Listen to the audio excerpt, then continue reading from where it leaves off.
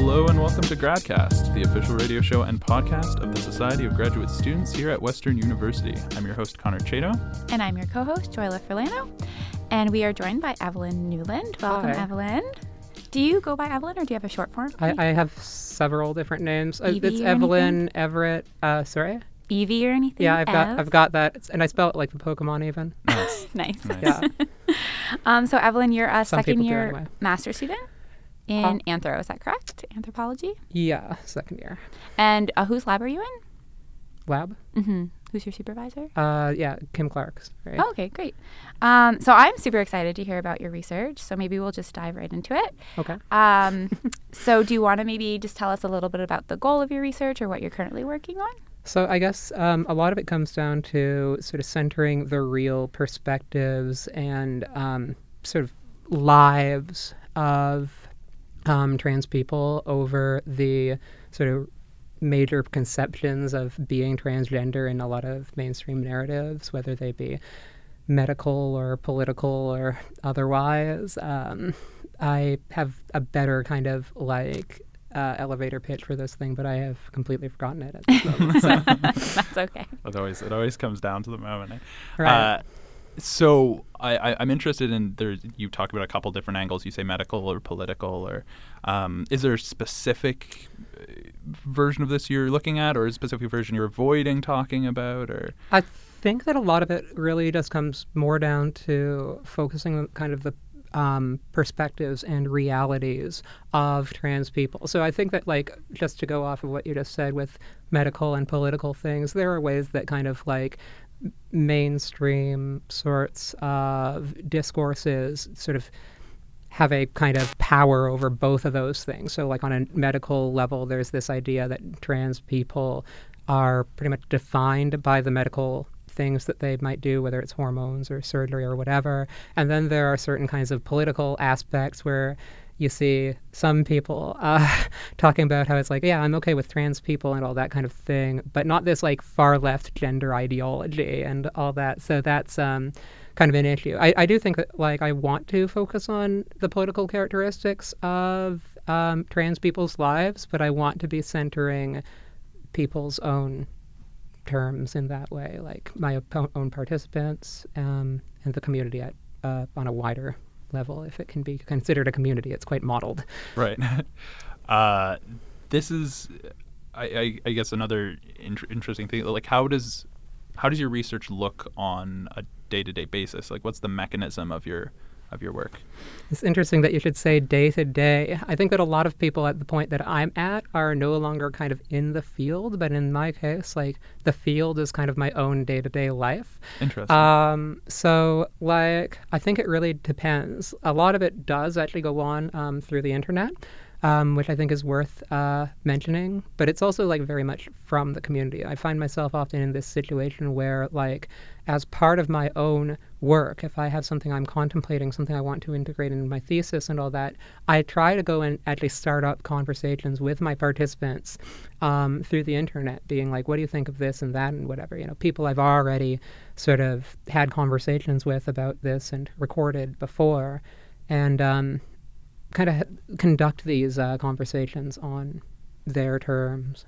A lot of the time they're having that dialogue is a whole lot more useful anyway. So you're conducting a series of conversations and mining those conversations, I guess, for a series of ideas. What have you found within those conversations? What are some things that typically come up that you've maybe started to focus on? I mean, like, it's really, really hard to narrow that question down. One big thing that does come out is, as I kind of alluded to earlier, this is a very heterogeneous kind of community, if you want to consider it a community. That's a term that can sometimes be that's kind of controversial in certain areas of anthropology, but I think it makes sense to consider there to be a series of transgender communities. The big thing is that like there are a lot of different voices sort of bound up in all of that, and it's important to get at the way that different trans people are relating to being transgender in very different ways. Even you could say that like people are transgender for different reasons. Is there a motive to maybe separate the term into kind of like subsections, or? So that's an interesting question. I kind of want to go into some of the work I've been doing on the ground in that way. Right. So like I've had one. So just to talk about, for instance, like if we're going to focus on stuff to do with medicine, I like to focus on sort of the cultural characteristics of how people are interpreting that and relating to it and finding significance in it rather than considering it kind of the core issue. Like a lot of people do kind of approach trans, social research with trans people from a perspective that the definitive characteristic is stuff to do with hormones and surgery, for instance. But rather, I'm kind of like trying to get at the significance of that. So one participant of mine, for her being transgender and her dysphoria and the nature of her transition was pretty much entirely tied to this medical question. She was going through a great deal of grief until such time as it kind of culminated in, it was at a life-threatening scale, basically. Right. We'll put it that way. And it was at that point where it became clear to her parents that she really, really did need to go through the medical treatment and all that. And since she went through with all that, that was really the beginning and ending of a lot of her relationship with being transgender, but she still considers herself transgender to this day. So she no longer has dysphoria and all that because those characteristics that were causing her dysphoria are taken care of. Meanwhile, I have other participants who tried medical procedures, started taking HRT, hormonal, hormone replacement therapy in various forms, and found that it was not for them. In fact, they even mentioned feeling like it was just something they were supposed to do that did not work for them. They were relating with being transgender for very different reasons.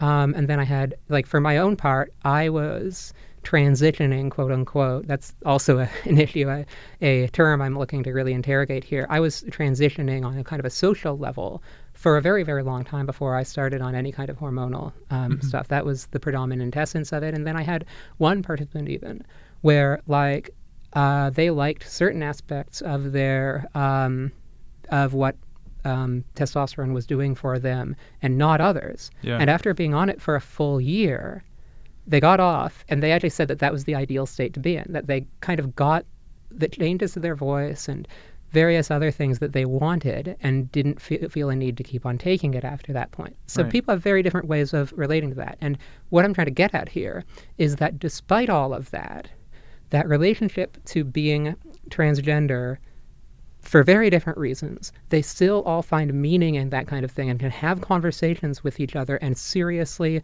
relate to each other's experiences. Myself and all those other kinds of people, if you were to put them in a room together, you would find that umbrella term, if you wanted to think of it that way, is actually quite meaningful on that level. So I wouldn't actually say that it makes sense to sort of cordon them off as different things going on. Right. So to look at it as a complex term, but not but a term that still has a lot of meaning, that you don't need to really partition it up in order for it to actually be a useful thing to talk about. Yeah.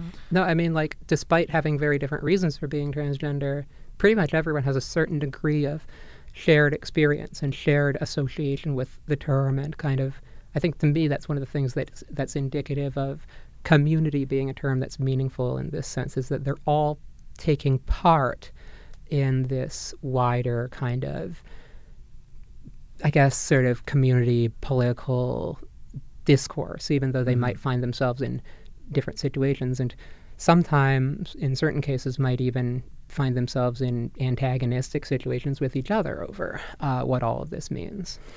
So I have a question. So is the goal of your research really, because you're doing such unstructured kind of interviewing, if you will, are you just trying to reach as many transgender people as possible and kind of just learn their experiences? And do you find it difficult to kind of analyze the data that you're collecting because everybody has a different experience?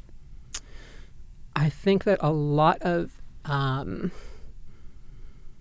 time, because we're missing the complexity of these heterogeneous experiences, we find ourselves working toward answers to the wrong questions. And I am more interested in kind of trying to figure out what the right questions are to be asking in the first place. So when I'm doing this kind of generative research, and it's not all just I don't even like the term interviewing because especially more recently, like over the last few months, more and more it's just been like, when I have a conversation with a participant going and I start recording it or whatever, that's because we already had that conversation happening. Right. And I think that it's important to pay attention to how how these are conversations that we're often just having on a day-to-day basis about very, very complex characteristics of our lives and the politics that are bound up in that. I think that it reveals something. It reveals the things that really need to be looked at, rather than I think that sometimes we're barking up the wrong tree, and I mean that not just like outside of the trans community, try to conceptualize it, but even on an internal level, people are often simplifying things a great deal for the sake of, I don't know, kind of casting a kind of simplicity to the terms that isn't really there. Right. Does that answer your question? So you kind of just take it as it comes. It's kind of a learning experience through your conversation. It's definitely emergent. I think that that's part of the idea of doing this kind of ethnographic work, is that you find themes that you find the important themes rather than kind of going out there with like a question to be answered. You go out there finding what's important to be talking about in the first place. And you mentioned that using the internet is probably the most convenient way to reach people. Oh boy.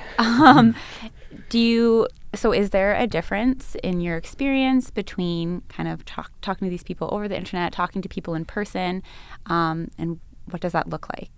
I would say that there is a difference that is a great deal less profound than one might think. It's really interesting to me how so much of the of kind of like modern trans discourse is articulated around stuff that emerges on the internet. I think that there are a lot of reasons for that on sort of a historical level, that like being able to network through the internet rather than in spaces where just being transgender would be absolutely alienating and incriminating and dangerous.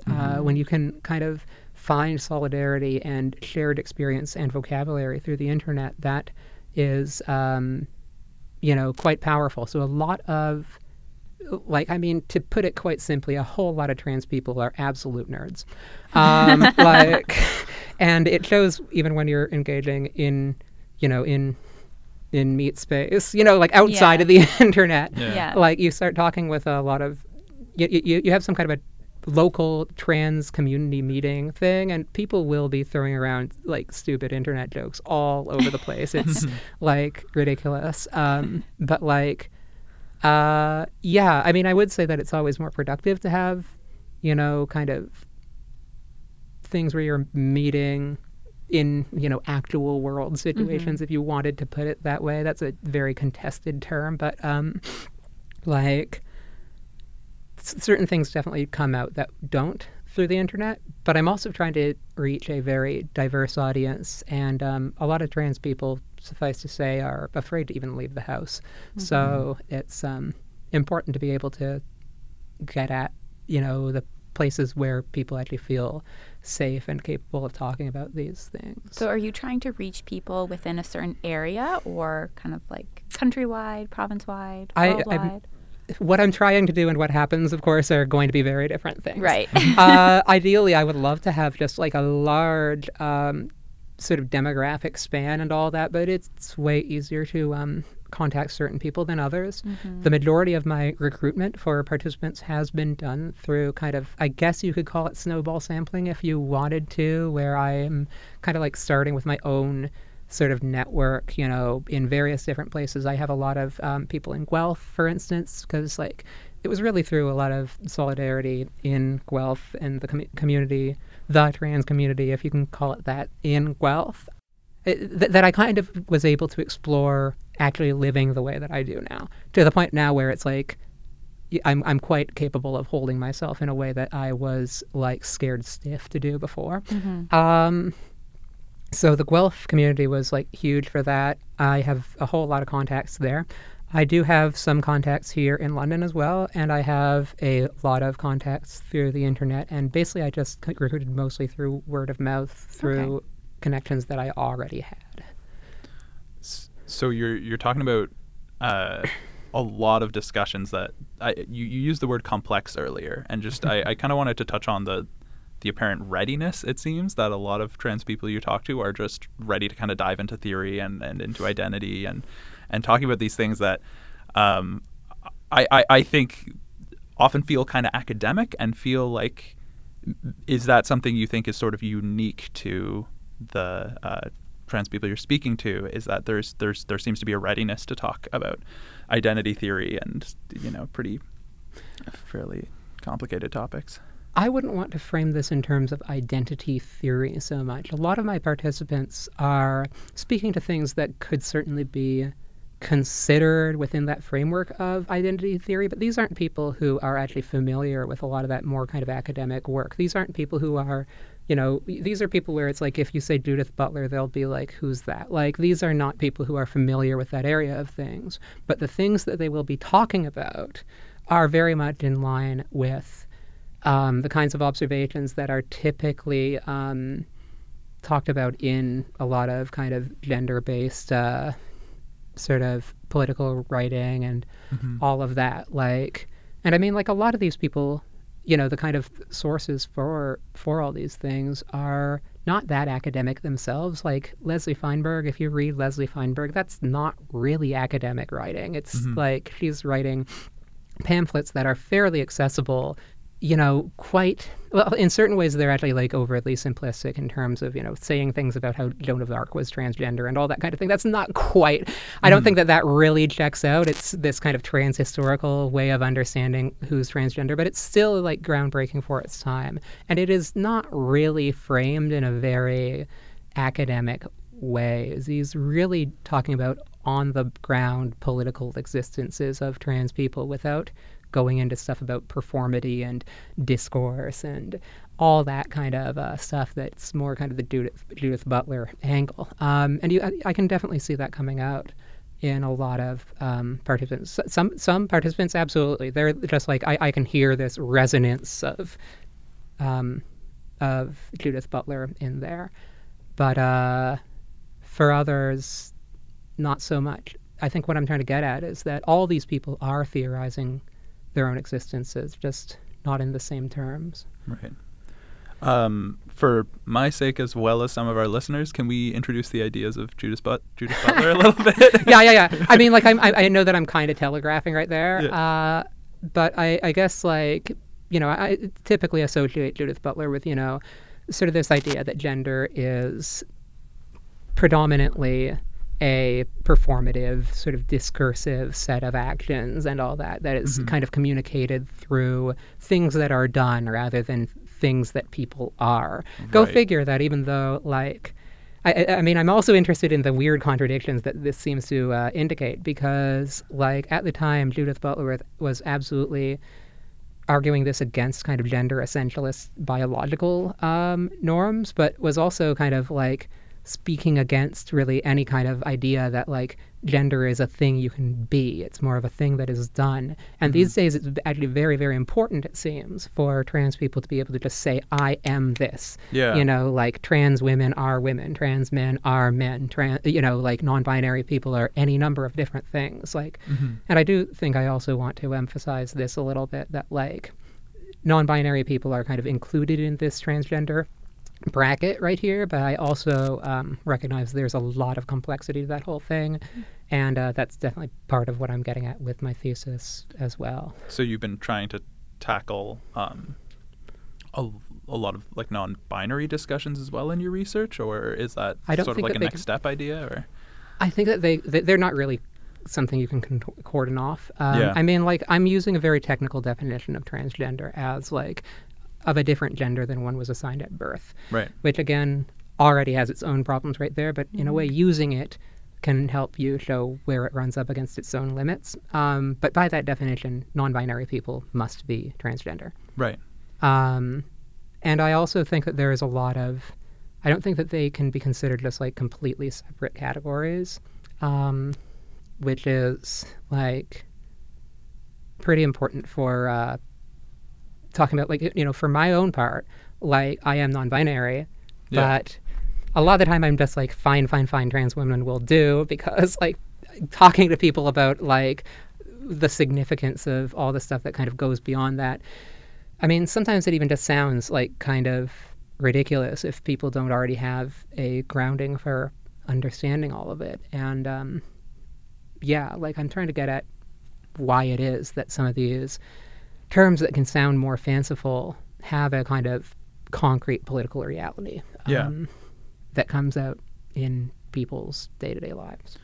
Is there a kind of trade-off you notice in like the decisiveness of terms and giving this kind of concreteness that people can ascribe to, and also this sense of maybe like inaccuracy, where someone will say, well, we've pinned down this definition, but that doesn't necessarily feel accurate to my experience. Is that a kind of big part of your work? What you look for is like, when do you make the decision to make a definition, and how helpful is that definition to people, versus when do you try and pick apart a definition to look at more nuance and maybe help people find more accuracy in that? I mean, I think that that's actually like a really important aspect of all of this. And it's definitely a pattern I have been finding, is that a lot of trans people will talk about these more nuanced situations only in situations where cis people aren't around, unless like that cis person has shown cis, by the way, just not transgender. Just get that out of the way. Right. Like they will. It's just like sometimes it can even be incriminating. I had one like participant mention that like talking about some of the more complicated nuances of this stuff can actually, you know, it's like giving them ammunition. That was the term that he used, was I don't want to give them ammunition by like pointing out the ways that some of the big, you know, kind of accepted affirming tautologies are, narratives are subverted here.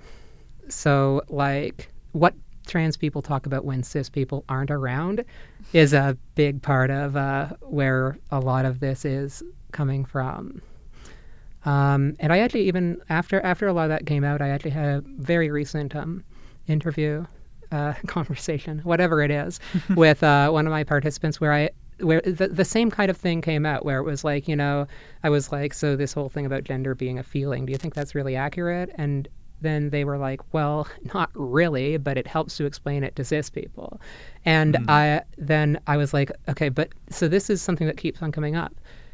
Aren't we sacrificing something if like we keep basically simplifying this whole situation to the point of like lying, you know? Yeah. And then it even like leaves the door open for people who are going to be more skeptical of that to kind of come back on us and like make us look silly or whatever. And it's just like, you know, their response was pretty much just like, at the end of the day, I want to just like get through my life without having to justify my existence constantly. So that's why it is that I think a lot of the time people go toward those more, you know, like as long as we can't be convinced that those conversations will go on with good faith, we're going to be stuck with like narratives that don't really describe the totality of our lives. Those kind of sound like there's two separate, I guess, goals there, in the sense of like there is a goal of how do you describe something to this external group, which is, you know, the cis observers or listeners, and then how do you describe within the trans communities you're talking to. And is there one of those two you're more focused on, or do you think the two kind of work in concert together? I think that like there's an extent to which they can be worked in concert. I think that this is also like, this is not just an ethnography about trans people. It is a it is an ethnography with like sort of transgender characteristics, and I think that a lot of what I'm going to be saying is stuff that's not going to register for for cis people who don't already have enough information that they can engage with this kind of thing on the right terms. Anyhow, it's really I have to be kind of strategic about a lot of what I'm putting out here because like I am now going to be publishing information for a general public that contains, the kind of stuff that trans people don't talk about when cis people are around. So, there is a bit of an issue with the contradiction of interest right there, but I can also tell that, the people who I have been talking to do have a certain amount of trust that for myself as another trans person and somebody who's able to really make these connections and all that I can have this discussion without giving people ammunition, so to speak. Yeah. So that's a lot of what I'm really getting at. But I do think ultimately I'm mostly beholden to, sort of my participants and the wider kind of communities that we're all kind of taking part in right here above all else. Wow. And so where are you currently with your research? Are you kind of at the end? Have you collected all of the data per se? I think that the data is never going to be fully collected, but I am currently working on writing my thesis. I've got a certain amount of stuff already kind of like written down. A lot of it is sort of just getting my main themes together and then really writing it all out. But yeah, I kind of just got started on, seriously started on writing this a little while ago. Congrats, that's exciting. Yeah. So there's an end in sight. Yeah, I just have to really... Writing can be difficult, Yes, but I've got a lot of interview material. I'm talking I think I've got better than 30 interviews now. Wow. That's what I was going to ask you. How many people recordings. you've interviewed? That's awesome. Do you interview the same person multiple times? Ever? Yeah, but I'm talking about participants there. Right. Cool. So yeah. That's fantastic. I'm really glad you got the chance to publish a lot of this stuff. I'm happy it's getting out. Yeah, I mean, it's definitely very affirming when I hear that kind of thing from my participants, actually, where a lot of the time my interviews have ended off with the two big things that stand out to me are, one, I'm really excited to see what comes of this and how this might be useful for educational material and all that, and then two is that they just found the conversation itself to be productive. They'll say things like, I have never really thought about that particular way that you're putting it before, and it really helps me to understand my own kind of life, especially when I give other people's experience and I'm like, this person said this, can you relate to that? And they're like, wow, that makes a lot of sense, kind of thing. Cool. Sharing experience is huge. Yeah, nice. Well, thank you so much for coming on the show, Evelyn. That marks just about out of time for us. Right. So this has been GradCast, the official radio show and podcast of the Society of Graduate Students here at Western University. I've been your host, Connor Chato, and my co-host was Joyla Furlano. We've been speaking with Evelyn Newland, and this episode was produced by Gavin Tolometti. If you would like to be involved with the show or get in contact with us, email us at gradcastradio@gmail.com. You can follow us on Instagram, Facebook, or Twitter at GradCastRadio. To listen to us, we are CHRW 94.9 every Tuesday at 6 p.m. and every other Thursday at 1:30 p.m. You can also find all of our episodes on our website at gradcast.ca or on podcast apps like Podbean, iTunes, and Spotify. Alternatively, select podcasts have been uploaded to YouTube at GradCast Radio. Thank you so much for listening and have a great night.